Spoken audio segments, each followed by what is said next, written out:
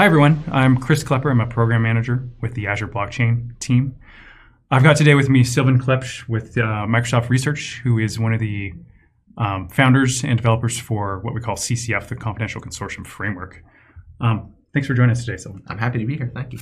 So let's talk a little bit about CCF. So we know it's open source and live on GitHub right now. That's right, yeah. It has a lot of very interesting nuances to it, but let's go ahead and start simply at the top. Can you just give us a very basic description of what CCF is? Sure. CCF, the reason it's called the Confidential Consortium Framework is it really is intended as an SDK for building out confidential blockchain-like scenarios, so secure multi-party computation scenarios.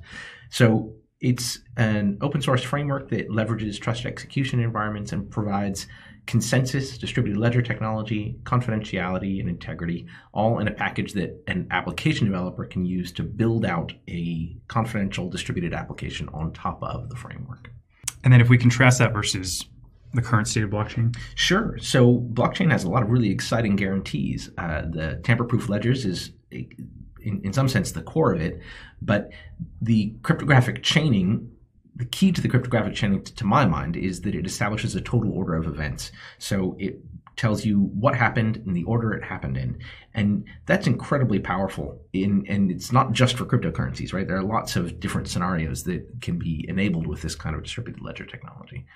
But then on the other side, there's some core problems. Now, these aren't problems in the sense that they're problems for decentralized public blockchains, but they are problems for enterprise-grade distributed ledger technology. And one of the key ones is power usage. Essentially, existing approaches demand a lot of power in order to enable Nakamoto consensus, or what's called proof of work, or even proof of stake models.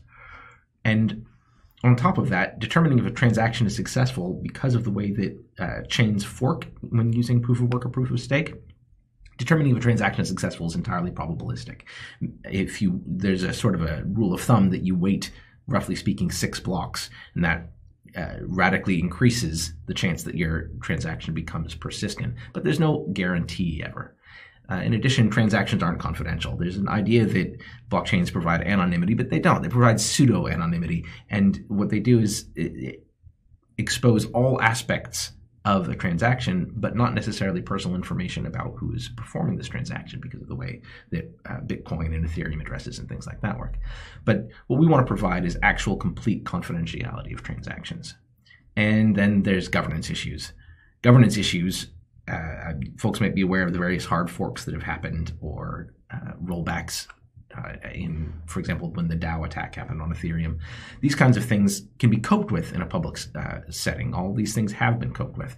But in an enterprise setting, you need a lot stronger technical rule keeping for this kind of stuff. So this is really exciting technology, but we really feel like there's some key elements for an enterprise grade application that aren't really present at the moment. And if we get into the value of building on CCF. Sure. So CCF's intended to provide this high throughput and low latency so that it's competitive with a database instead of being competitive with an existing blockchain technology, and provides confidentiality in all 3 states in some sense. Confidentiality at rest, so that your data is encrypted when it's stored. Confidentiality in motion, so your data is encrypted during communication, but also confidentiality during computation, so that your data is encrypted while it's being operated over. And combining that with these contracts for governance, it gives you some really nice guarantees. And it's built on this idea of remote attestation, which maybe we can cover in a little bit. So some of the things that we're able to do right now are run about 50,000 transactions per second. That's for a straightforward transfer scenario. Maybe that's not running complex contracts, but it is in some sense a nice peak with latencies that are in tens of milliseconds. And that's for deterministic commit. So you know for a fact that your transaction is committed, and it provides full confidentiality, provides the governance, and we're maintaining, of course, the key properties that we love out of blockchain technologies: integrity, resilience, accountability, the things that we expect out of a distributed ledger technology. Yeah, and Sylvan, you mentioned some of these scenarios specific to blockchain. So it sounds like with CCF, the intent isn't to be really a ledger or blockchain implementation itself. It really can be an enabler of existing blockchain technologies. That's right. And sometimes that's a little bit of a tricky message to get across. We're not trying to put CCF out there to compete with ledger technologies. We're trying to put it out there to provide a basis for turning technologies into high-performance, confidential implementations. So it provides the groundwork for this. And it does that by providing key pieces like the consensus protocol and the key value store and the communication mechanisms. But the idea is that folks like JP Morgan, for example, can come along and extend their existing implementations using CCF to make these interesting new guarantees at the bottom of the stack. Okay. And lastly, we keep talking about confidentiality and confidential computing. Can you tell us a bit just about how that works within the CCF stack as well? Yeah, absolutely. So CCF is built on top of this idea of using trusted execution environments, where a trusted execution environment, generally speaking, is a hardware implementation, although there are software implementations, like there's a Hyper-V mode called Virtual Secure Modules that allows a software version of this with a different guarantee. But we're targeting Intel SGX for now, which is the Intel Software Guard extensions, which provide an enclave on the chip where all of the data is encrypted and integrity protected at the hardware level, including during computation on the CPU.